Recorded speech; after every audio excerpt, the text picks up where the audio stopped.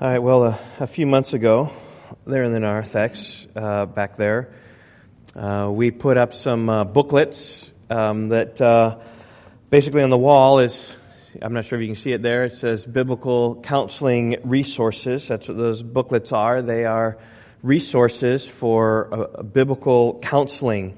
Super practical, dealing with common issues of life. They cover a variety of topics from forgiveness to conflict, to addiction, to abuse.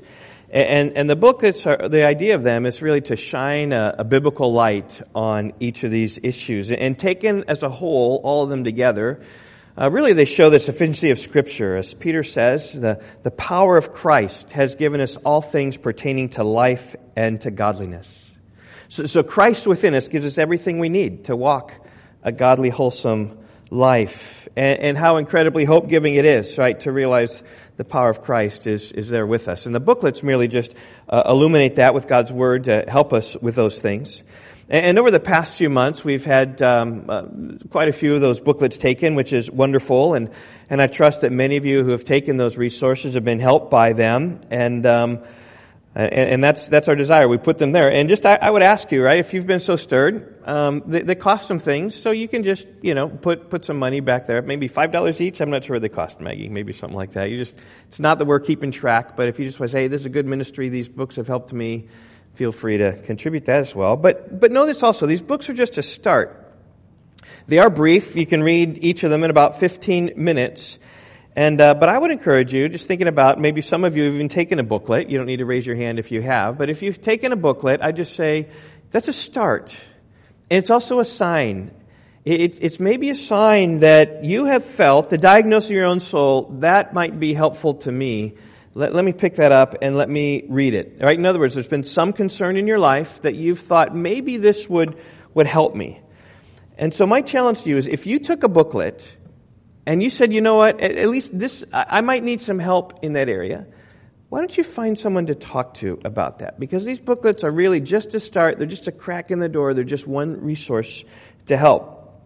You can talk with me, talk with any elders, maybe you can talk with a friend who can just help. You can be accountable. You just say, you know what, I'm struggling. I took one of those booklets and I just want to read about this, whether you're struggling with depression or anger or loneliness. There are plenty of people ready to talk with you and help you about that. If you need further help, probably for every booklet there, I can probably give you 5 full-length books that deal with the topics at hand. I give you counsel as well. Now, maybe you've taken a booklet for a friend or someone in need. I know Yvonne and I have done that with several of these booklets, right? We've seen a need, someone in the church, and actually with a couple needs of people outside the church. We've taken these booklets and we've actually given to them as a help in our own counseling ministry or evangelistic ministry, is to help them. It's a conversation to begin. In that case, the conversation's already started. But so just encourage, if you've taken one, to really seek someone else to talk with them. Because you have diagnosed yourself, like, hey, there's an issue in my life, I want to look at this. Anyway, when we put the kiosk up a few years ago, I took a picture of the books on the left and on the right, and just kind of looking at that, I just wanted to record, okay, what are the booklets that we have there? And I put that out in the Weekly Word so you might see it. Well, a couple weeks ago, I took another picture of the Biblical Counseling Resources, and it looked just like that. And there's something really interesting about this picture. Kids, maybe do you see it? What do you see at Thatcher?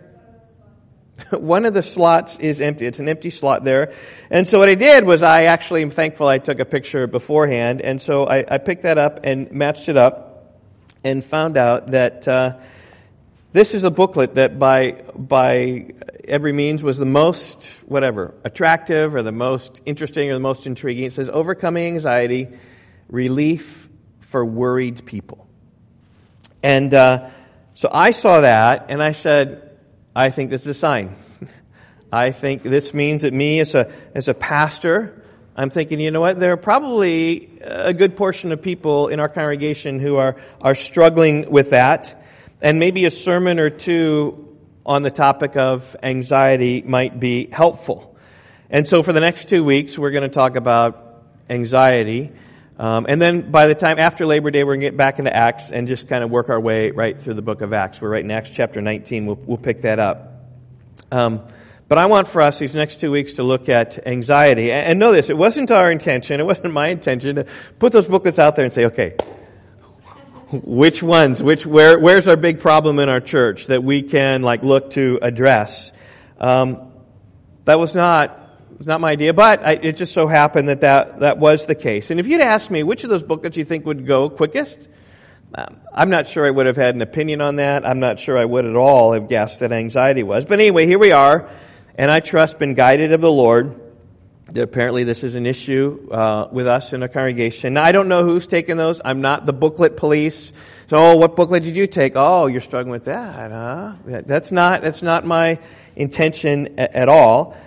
But I just know that there are people here struggling with anxiety, and if truth be told, probably many of us have issues and struggles with anxiety. And so the title of my message this morning is Think About Anxiety. That's what I do. I want us to think a bit about anxiety here this morning.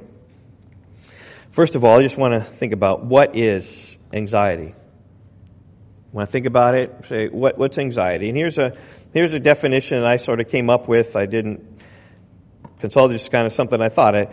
Anxiety is our wrong response when we're over-concerned with someone or something in our lives. And I think it's a good... anxiety is a wrong response.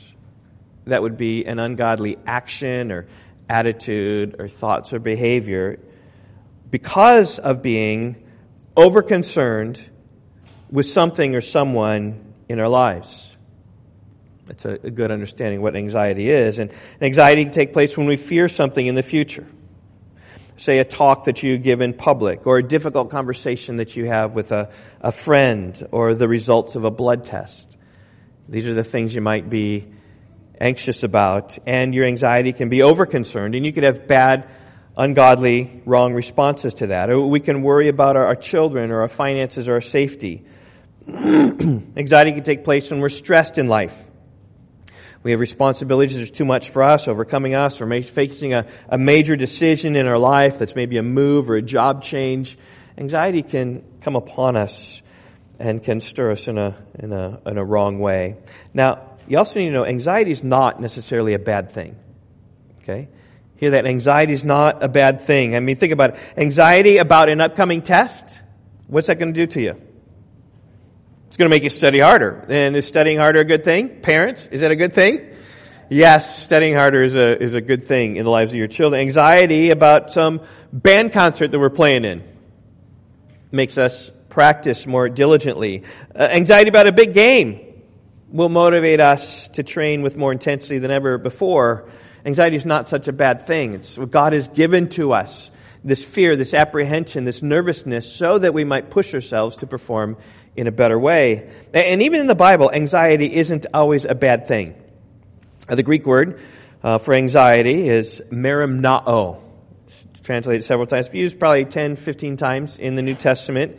And it can easily be translated, merimnao, excuse me, care or concern. And care and concern is, excuse me, I need to,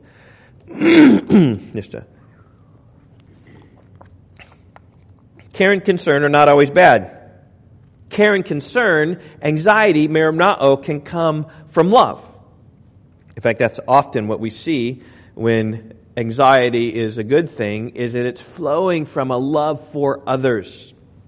For instance, in 2 Corinthians 11 and verse 28, Paul describes the burdens that he bore as a servant of Christ. He said, "There are the daily pressures on me of my anxiety for the churches." In the very next verse he says, "Who is weak and I am not weak? And who is made to fall and I am not indignant?" In other words, Paul had this anxiety, this care and concern for other people because he felt such compassion upon them, such love for them, that when they were weak, he was weak. And when they experienced trouble and hardship, he experienced hardship and trouble. And that's just called love. Love for others, care for others is not a bad thing. And I don't think Paul at all was embarrassed about saying in 2 Corinthians 11 that, I'm sinning because I have this anxiety, this bad anxiety. No, this is a good thing. I have such a great care for you. Anxiety is not always wrong. Another example of this comes in 1 Corinthians 7, and I know that many of you can experience this. That chapter, Paul's talking about marriage. And he counsels those in the church not to get married. Okay, it's kind of strange for us. We promote marriage, and marriage is a good thing. It's a great thing. But he says, I encourage you not to get married. But then he says in 1 Corinthians 7:28, but if you do marry, you've not sinned. Which all of us married folks say, phew, good thing. But then he explains, those who marry will have worldly troubles, and I want to spare you of that. Well, those who marry also have worldly joys as well. So, you balance those. That's why you don't run into sin. But then he describes the troubles. He says this, 1 Corinthians 7, verse 32 and following. He says, I want you to be free from anxieties. The unmarried man is anxious about the things of the Lord, how he might please the Lord. But the married man is anxious about worldly things, how to please his wife. And his interests are divided. And the unmarried or betrothed woman is anxious about the things of the Lord, and how to be holy in body and spirit. But the married woman is anxious about worldly things, how to please her husband. I say this for your own benefit, not to lay any restraint upon you, but to promote good order and to secure your undivided devotion to the Lord. In other words, what he's saying this is that if you are married, you have a love and concern for your spouse. You have, if you will, an anxiety for your spouse, which is not a sin. We're commanded to love and serve and care for our spouses. And likewise with the Lord, right? We're commanded to love and serve the Lord, but Paul uses a word that we translate anxiety, a care. We should have an anxiety for the Lord. We should have a care for the Lord. And there are other instances when the word merimnao is used to describe care or concern that are not wrong. In 1 Corinthians 12:25, it's an admonition to the church body. Is that we should have the same care, we should have the same anxiety, have the same merimnao for each other. Like we should have burdens, we should have love, we should have care for one another. Leads you to serve each other. In Philippians chapter 2 and verse 20, Timothy had such a great heart for the people that he was, as it's quote, it's translated in the ESV, is genuinely concerned for their welfare. Literally, he's anxious for the welfare of those in Philippi. So anxiety is not wrong, but there are some times when anxiety is wrong. As I've said, anxiety is our wrong response when we're over-concerned with someone or something in our lives. And when it becomes wrong, often God has been helpful to us to give us some signals, like maybe a racing heart or sweaty palms or shortness of breath or overeating or undereating or maybe sleepless nights. Right? When you're over-concerned about something, that you have difficulty sleeping because you're thinking about it, right? So much that it's kind of consuming you. And I would just say, if you have a sleepless night, like I often have sleepless nights, if you have a sleepless night, ding, ding, ding, ding, it could be because you're not responding rightly to a situation in your life, which is anxiety in your life. Now, your anxiety can also lead to lashing out in anger at others, right? So concerned about something, you're tense-filled that you're just angry, or it can lead to uncontrollable tears, right? You're so consumed by the fears and anxieties you're facing. And these bodily reactions are often helpful to us. That they're signs that, you know what, we're not responding godly to the circumstance. We're all going to have circumstances. We're all going to have troubles, right? Difficulties surround our lives. It's a matter, though, of how you're responding. And when you respond in an ungodly way from an over-concern, it's anxiety. And that's when anxiety turns from a good thing to a sinful thing. And yes, I've called anxiety sin because it is. And we often don't think of anxiety as sin because we all have so many concerns that we're anxious about. And many times people can think about anxiety as something that's just a mere manifestation of the circumstance I'm in. I got so many things, right? I'm just anxious about all of that, almost like as if anxiety came from upon us. And the anxiety is the problems of the world that's upon us. But I'd say no, anxiety is your response to those things in an ungodly way. But anxiety is so common to us all, we can hardly think of it as sin. Jerry Bridges has written this excellent book called Respectable Sins. Okay, you can probably think about where I'm going with this. Anxiety is one of those sins that we can kind of deem as, oh, that's a sin, yeah, but it's kind of a respectable sin.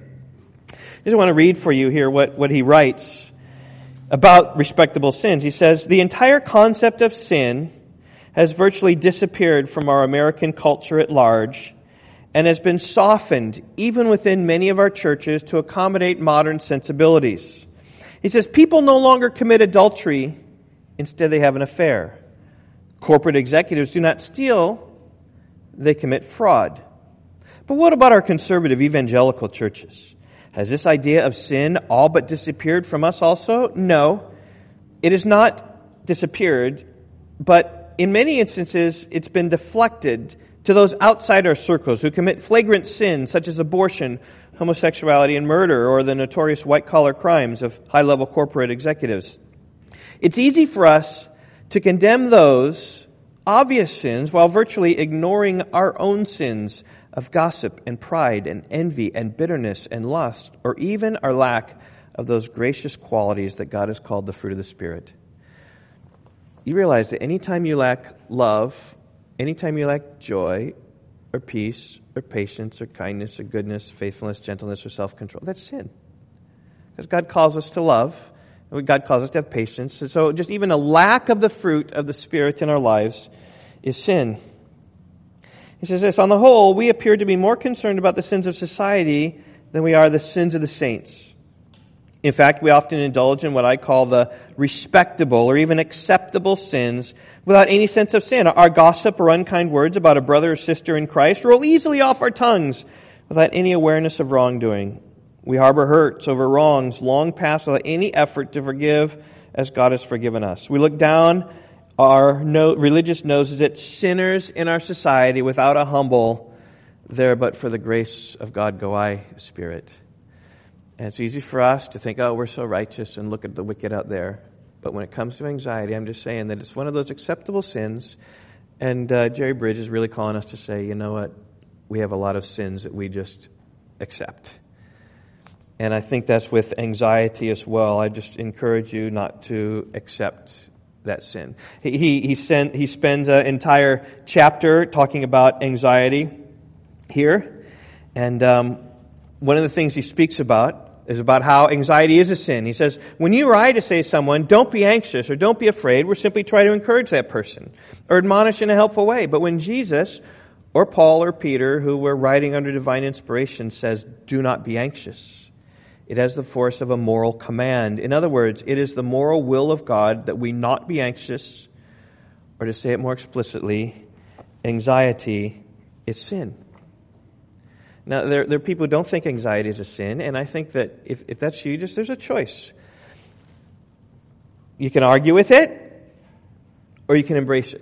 You know what? Anxiety is a sin. And if you embrace it, embrace the fullness of the gospel also. That Jesus died for all of our sins, including the sin of anxiety. And He'll embrace us in our weakness, and He'll embrace us in our need for help as we just confess our sins to the Lord. As we do that, we can know and understand experience the forgiveness that comes through Christ. Yeah, I've used this illustration before, but I need to again. There are greater sins, and there are lesser sins. I mean certainly it is a greater sin to murder somebody than to have a little anxiety about a conversation you have tomorrow. Certainly that is different. But I just say that the closer you walk to the cross of Christ, the closer you are with Jesus, the bigger you see the cross, and the more you identify each and every one of your sins. And so those sins, which you didn't think they were before, but now as you see Christ and all that He has done, you see that He died for your anxiety. And so let us not think, oh church, that we are so righteous and the world is so wicked out there. No, we have plenty of sins that need forgiving, even in our own selves. If we live with our anxiety, even with our struggle to get rid of it, sanctification is a lifelong process. You're never going to get rid of all your sins. And anxiety may be one of those that you may never get rid of. That's okay. God calls us to walk in that and struggle with. But the cross of Christ is large enough to deal with all of our sins. Colossians 2:13 and 14. And you were dead in your trespasses and the uncircumcision of your flesh, God made alive together with Him. Here it is, having forgiven us all our transgressions. He's wiped them all away by canceling the record of debt that stood against us with its legal demands. That is, He set them aside, nailing them to the cross. Even the small sins that we tolerate, God didn't tolerate our small sins. They were nailed to the cross of Christ. He died for all of them if we believe and trust in Christ. So to deny that anxiety is a sin is to turn away from the very help that you need. You need the Lord to be your help. We just finished preaching through the Alleluia Psalms, Psalm 146 through 150, those 5 Psalms there, calling us to praise. And the one verse that has stuck out to me in my preaching of it, and I've said it to many, I've probably mentioned it in several sermons, Psalm 146 verse 5, "Blessed is he whose help is the God of Jacob." In other words, we are blessed when God is helping us. When God is our help, that's when we are blessed. And we turn to the Lord for help, even in the smallest of ways. Even the smallest of struggles that you have with sin. You're blessed. And so I just encourage you, right? Don't go it alone with your anxiety. I don't want to go alone with my anxiety. I want to seek the Lord's help. I want to know His blessing. And I have plenty of anxieties in my life. Preaching is an anxiety in my life. It's not so much standing up here speaking for you. This is not a great anxiety. This is a great joy. I love teaching. I love this moment. But the anxiety is the prep, is the preparing and the praying and the searching and the study and trying to figure out what would be best to speak here on Sunday morning. So it's not to waste your time, so it's to be good and helpful and encouraging and God exalting and all those things. And I would just say this anxiety every week of my life has this cyclical pattern. On Monday, I don't have a lot of anxiety about what I'm going to preach on Sunday. And by Wednesday, I have a little bit more. And by Friday, I have a little bit more. And come Saturday, I have a lot of anxiety. And my family has learned over the years, it's a Saturday. It's anxiety I have. And I'm sometimes not so pleasant to be around on Saturdays. Just being honest with you, that's a anxiety that I have every week of my life. Is that true, Evan? No, not every week, right? When others are preaching, I get to go to church. That's like, I love going to church because it's anxiety-free Sunday morning. I love that. I struggle with that. And I can say, well, it's just the pressures of my job. The pressures of preaching gave me this anxiety. Right? It's not me, it's the preaching. Or I can say, no, it's my response, my ungodly, unrighteous response to the pressures of preaching. And my response often isn't good. It's sinful. And I need the Lord's help to overcome my anxieties. And if God is my help, the God of Jacob is my help, then I'm blessed. So you can do it in some ways. You can just view myself as a victim of my job to preach to you. Or I could say, you know what? It exposes some weaknesses in me every week. My anxieties. I'm going to seek help from the Lord. One anxiety. Another anxiety to deal with is dealing with people. People is my work as a pastor. So I seek to direct them and point them to the Lord. I often disappoint people. I do. It's not everything that I do is helpful. I've sinned against plenty of people in the past before. And ultimately, I have found that I disappoint people, that I'm not everything that they want in a pastor. And so they leave the church in search of another place that can help them spiritually more than I have. And it's interesting because I made a transition from merely being an elder on a church to being the preaching pastor, maybe the main guy, if you will. I made a transition that everyone who leaves the church leaves. This is not true. Okay. Most everyone who leaves the church because of me. Okay? And that creates some anxiety. In fact, some people have been so angry when they left a church that even seeing them in town causes my heart to skip. And that's why I need books like this when people are big and God is small. I need books like that to sever me from my people-pleasing habits or desires. Now, I'm thankful I don't live in a small town. That'd be really hard. It's caused me to respect pastors who live in small towns or see people over and over who they have offended or who have disappointed them in any way. And I'm not under any presumption at all that my anxieties are to be, that's just for every pastor. Every pastor has that. I'm like, no, it's my unrighteous response to my anxieties about people. And sometimes it's not just people who've left the church. There are people in the church many times. Maybe got a hard thing to say to them. Maybe there's some conflict where they're not, and to resolve those conflicts. Those are difficult. And I just say that I'm grateful for the cross of Christ to help me with my anxieties of dealing with people, of disappointing them, whatever. And I'm depending on the power of Christ to remove such anxieties from my life. Well, those are some of my chronic struggles with anxiety, particularly that reach my job, whether it's preaching prep every week, or whether it's people, dealing with them, whether tensions, it's hard. And I'm certain that all of you have anxieties as well. They may be different. I mean, you're not preparing to preach every week. But maybe you have some financial anxieties. We're just not making enough. We're going to make it till the end of the month. Am I going to have enough to retire? There might be some big anxieties.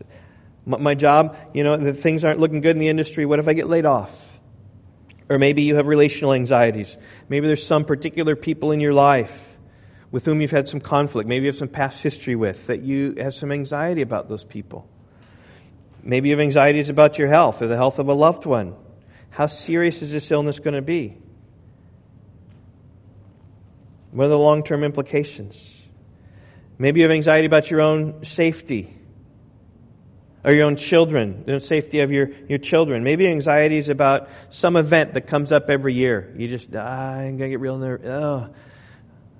And sometimes these are right. I mean, I remember we lived next door to a former soldier who spent some time in Iraq and Afghanistan. And to him, the sound of fireworks, it reminded him so much of the things that happened to him when he was there, when he heard the shooting and he saw the deaths of the people when he was over in war, that July 4th is an anxiety for him. And that's just circumstantial. This will come upon his life. And it's whether he can resolve it and walk rightly or whether walk rightly. It can be a sinful anxiety or it can be just this, I just got to work to get over this. I remember one time when I was rear-ended by a car. This was before I was even married. Where I was on I-90 and driving along, and the car in front of me stopped, and I stopped pretty quick, and I looked at my rearview mirror, and I just saw this car hit me in the back. And they had insurance and all that stuff to deal with. But I'd say for years, as I stopped along the highway, I had flashbacks and some anxiety that this guy behind me is going to come and crush me. So there's circumstances, that things you've experienced are going to lead you to special anxieties.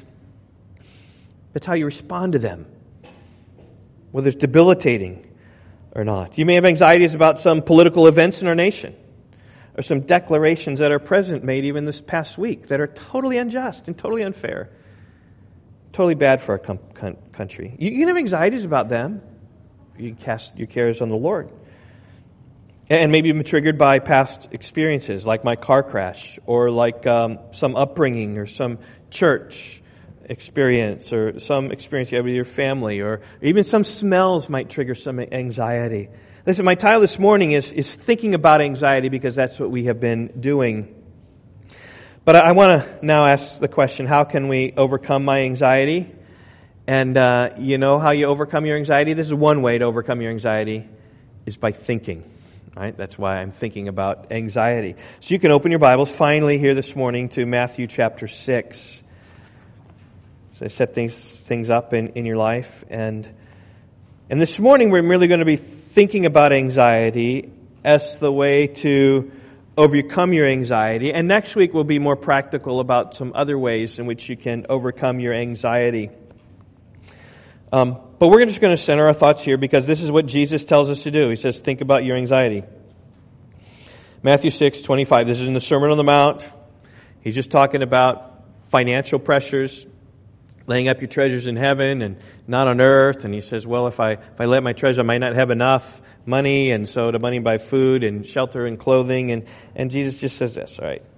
Therefore, I tell you, do not be anxious about your life, of what you will eat or what you will drink, about your body, what you will put on. Is not life more than food, and the body more than clothing? Look at the birds of the air. They neither sow nor reap nor gather into barns, yet your heavenly Father feeds them. Are you not of much more value than they? And which of you, by being anxious, can add a single hour to his span of life? And why are you anxious about clothing? Consider the lilies of the field, how they grow. They neither toil nor spin. Yet I tell you, even Solomon in all his glory is not arrayed like one of these. But if God so clothes the grass of the field, which today is alive and tomorrow is thrown into the oven, will he not much more clothe you, O you of little faith? Therefore, do not be anxious, saying, what shall we eat, and what shall we drink, or what shall we wear? For the Gentiles seek after all these things, and your heavenly Father knows that you need them all. But seek first the kingdom of God and his righteousness, and all these things will be added to you. Therefore, do not be anxious about tomorrow, for tomorrow will be anxious for itself. Sufficient for the day is its own trouble. Now, in verse 25, Jesus begins by addressing the source of anxiety. And what's the source? It's ourselves. We focus upon ourselves. And I think this is a big difference between godly anxiety care and wrong care or sinful anxiety, is that proper, unsinful, righteous merimnao is care and concern about others, which is love. But when you turn that about your own self, oftentimes that's where the sinful anxiety. And Jesus says this, do not be anxious about your life. Don't be anxious about your life. Hear that? Don't be anxious about your life. And then particularly he speaks about just the necessities of life, what you will eat or what you will drink, nor about your body what you will put on. Now, we live in a day and a place where such matters couldn't be further from our minds. We have plenty of food in the United States of America. In fact, if you don't have enough food, you can go to the government and get a SNAP card, and that will help you get all the food you need. And if that's still a problem, you just go down to the local food pantry, and you'll get all the food that you want. They're willing to give food to anybody who needs it. The problem in America is not lack of food. The problem in America is abundance of food, as we have the obesity epidemic in our country. It's causing a chronic problem. It's not starvation, it's overeating. But those in Jesus' day faced this reality. They were struggling even for their daily bread, as Jesus taught them to pray that. So food was very much a reality for their life, a reality of life and death even. We don't have worries about what to wear. There are plenty of clothes to wear. We have thrift stores, real cheap clothes, all right? Now, you might be unfashionable, and certainly there are some teenagers who would cause them anxiety for not having the right clothes, but that's sort of a different thing Jesus talked about, but it's very real, right? Do not be anxious about the clothes you are wearing. But Jesus laid out a situation where you might not even be able to afford clothes to be on your back.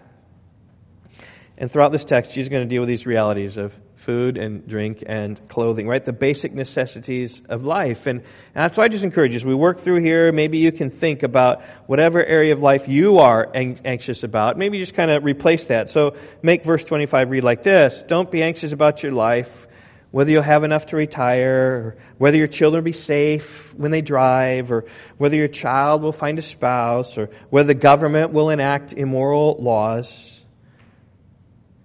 Think about that. Jesus is saying, don't be anxious about those things. Right? Now, it's not that we don't act. I mean, next week we're going to talk a lot about acting and how it is that you solve those things, right? I mean, certainly you should work to have enough to retire. And certainly you should pray for the safety of your child when they drive or they're out. And certainly, right, you should pray for a spouse for your child if that's what you desire. Certainly you should vote and even support good governmental candidates, right? It's not that you shouldn't act about these things, not that you should have a good concern. But when these concerns are over the top and cause you to respond sinfully with anger or attitudes or actions or yelling, shortness of breath, sleepless nights, these are the time that you need to obey the Lord's admonition, not worry about these things. Because a lack of retirement funds, or the future of your children, or the future of the government, none of these things are going to kill you. Right? And Jesus is saying, you're praying for food and drink, which that will kill you if you don't get that.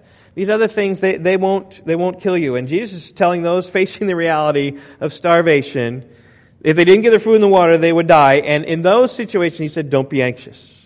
So I think you can compare it to your own life as well. And then Jesus, through the rest of this passage, begins to reason with his disciples. He begins to think with them. He says, okay, guys, don't be anxious. Just think about it, right? Let's just think about your anxiety. And here's what he says. He says, think about just the reality of life. Think about the birds of the air. Think about how useless worry is. Think about the lilies. And think about the fact that you have a Father in heaven who cares for you.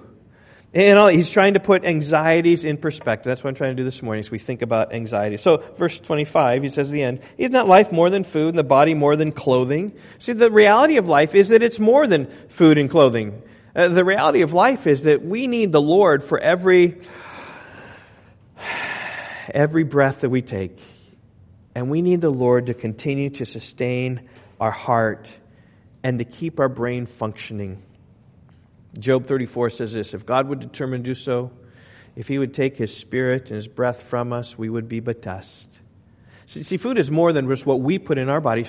Life is more than that. Life is about God giving us life. Acts 17:28, in him we live and move and have our being. And if God sustains the matter of our biological life, will he not sustain our lives with food and clothing? Jesus says, think about your life. Think about it. Life's more than food and clothing. Verse 26, he transitions now just about your life. He says, look at the birds. Be a good zoologist. Understand them. Look at the birds of the air. They neither sow nor reap nor gather into barns, yet your heavenly Father feeds them. See, birds aren't farmers. Birds don't have tractors or planters or combines or pesticides or fertilizers. They don't have barns. They don't have food pantries. When it comes to the morning, they just get up and they go out on their search for food. And God provides them all the food they need. Psalm 104, 27, 28. All the animals look to you to give them their food in due season. And when you give it to them, they gather it up. And when you open your hand, they are filled with good things. It's animals seeking provision from the Lord. And then Jesus says this, are you not of more value than they? Of course we are. Human beings, we're the crown of creation. We're created in the image of God. God cares for us more greatly and deeply than he does for the animals. And God provides for them. If he provides for them, is he going to provide for you? Yes, he argues from the lesser to the greater. Of course he will. And then verse 27, Jesus gets us to be thinking about how useless your anxiety is. Interesting. I just find it so fascinating here. They're talking about how to overcome anxiety. And anxiety often is the overthinking of things, right? The consumption of things. You can't fall asleep because of these things. Anxiety can do some things. It can cause sleeplessness. It can cause ulcers. But there's one thing anxiety cannot do. It cannot add to your life. Verse 27. Which of you, by being anxious, can add a single hour to a span of life? If anything, anxiety will actually shorten your life. As you're concerned, the physical effects of anxiety will wear away your lives. And if you really think about it, how much is your anxiety going to change the future or change the thing you're worrying about? Is thinking about and worrying about some retirement fund going to change it? No, it's going to be other things that are going to change that. Or being anxious about maybe your child's safety, right? Being anxious isn't going to help that. Being anxious doesn't really help a lot. But sometimes we think it does, and it just consumes our mind. And when Jesus says, he says, don't be thinking about all your ways, just think about the fact how you're not changing anything and help to overcome in that way. Don't be anxious. And then he says, let's look at the flowers, from zoology to botany.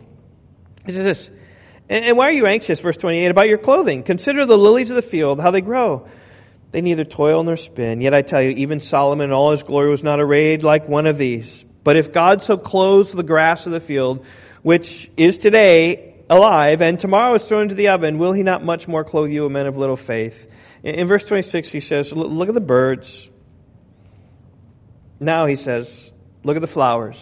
And just say, look at life around us and think about these things. I mean, I love how Jesus just says, you know what, we're just not as good observers as we ought to be. He says flowers. Think about them. Flowers are some of the most beautiful things of this creation. Their colors and variety are breathtaking. Savannah and I go out on our walks. There's in recent days, there's hardly been a time where we've walked back up into the house and we see our roses on this side and our yellow, what are the yellow things called? What are they called? Black-eyed Susans and the red, and she's, wow, this is just a great time of year when they're all just flowing and budding and beautiful and all the different colors. There's hardly anything in all of creation that is more beautiful flowers. It's hardly an accident that we often decorate with flowers. I mean, you just look at your shirts. I don't have a flower shirt on. Maybe I should have today. But lots of you have flower foliage shirts on because we decorate with flowers because they're so beautiful. Yet how much do flowers work for their beauty? God gives it to them. They don't toil or spin or labor. He just gives them their beauty. Endows them with that. And they're temporary. They're temporary. And we're going to see this in a few weeks. Here's an object lesson for you. Right in a few weeks, as the weather gets cold, the vegetation dies, it all turns brown and yucky. Realize that's an object lesson. If God so cares for the flowers, which are just here for a month or bud just a little bit, and then they're gone away, will He not care for you who are going to live eternally? Again, arguing from the lesser to the greater. He says, don't worry. Trust God. He will clothe you. And again, notice how Jesus ties anxiety to a lack of faith. And that's really what it is. Not believing and trusting God that He will sustain you this day. Listen to what D. Martin Lloyd-Jones says about this passage. He says, faith, according to our Lord's teaching in this paragraph, is primarily thinking. We must spend more time in studying our Lord's lessons in observation and deduction. The Bible's full of logic, and we must never think of faith as something purely mystical. Christian faith is essentially thinking. Look at the birds, think about them, and draw your deductions. Look at the grass, look at the lilies of the field, consider them. Faith, if you like, can be defined like this.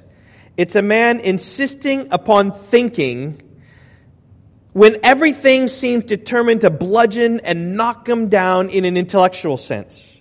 So the trouble with this person of little faith is that instead of controlling his own thought, his thought is being controlled by something else.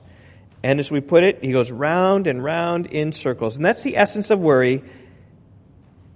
That is not thought. It's the absence of thought, a failure to think.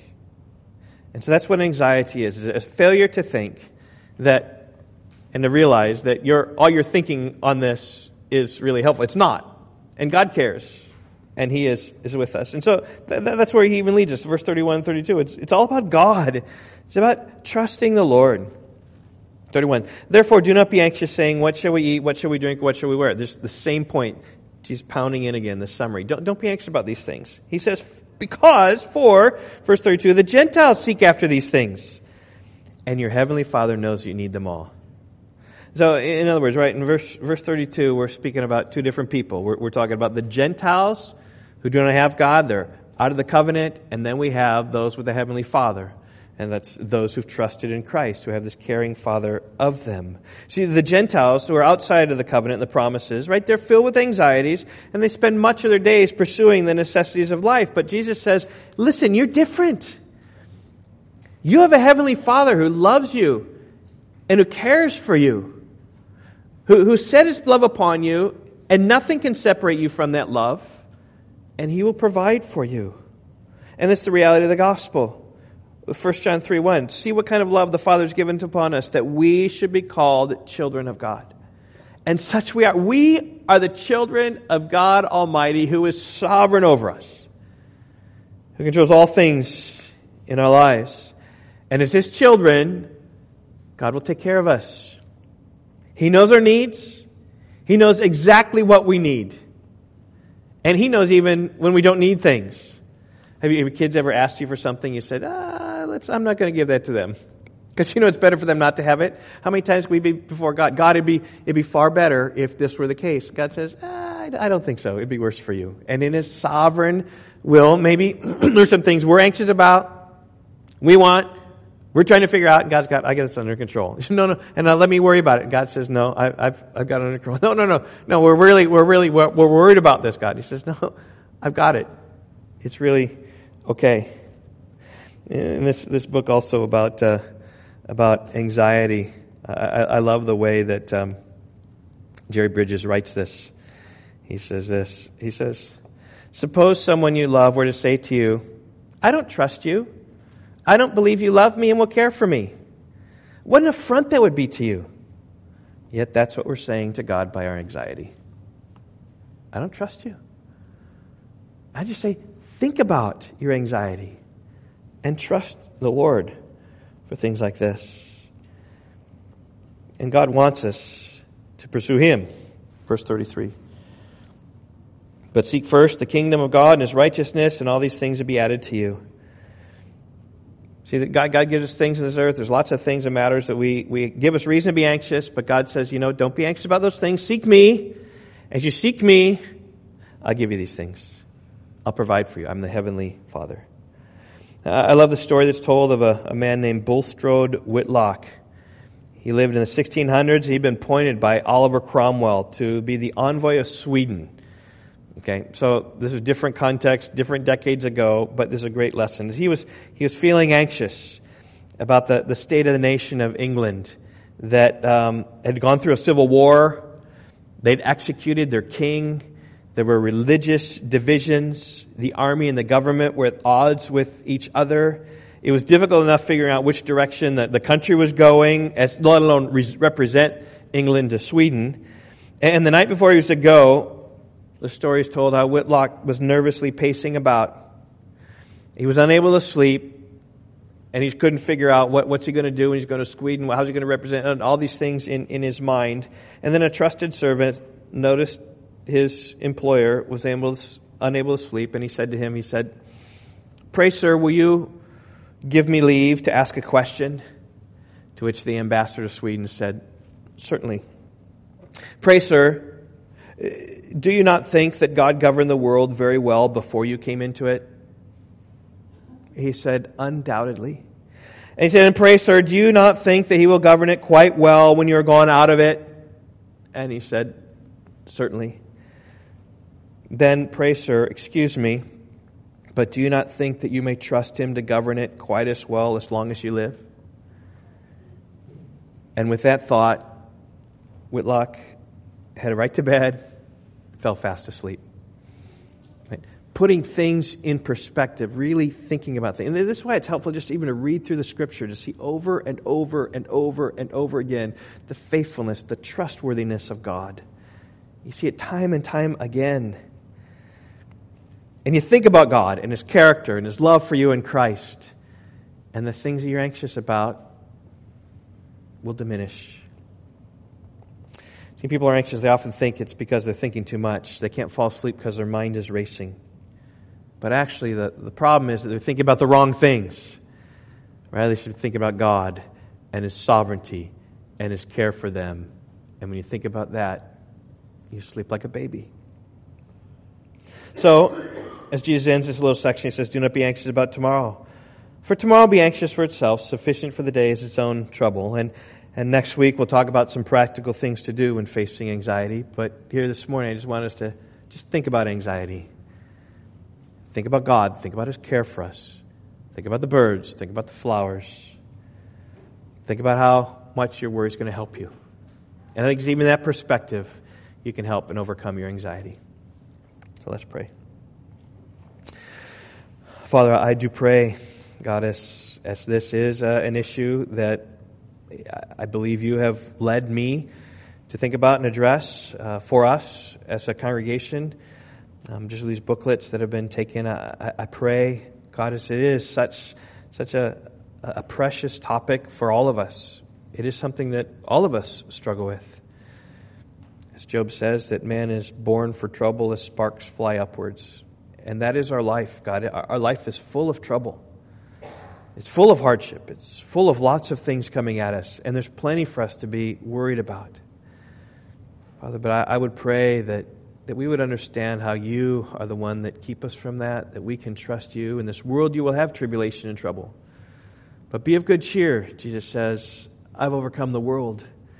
And in trusting in you, we can see our sins forgiven. We can be made righteous. And 10,000 years from now, a lot of these small anxieties will have no bearing upon our lives at all. They will be long forgotten in light of the marvelous grace of Christ. And yet today, God, they are big. They are big in our lives. And so I would pray, God, you'd help us to think rightly about them today. I pray you'd help us to pray rightly about them. I pray you'd help us to act rightly about them, and that you would free us from these things, that we would walk before you in faith in every way. We pray in Christ's name. Amen.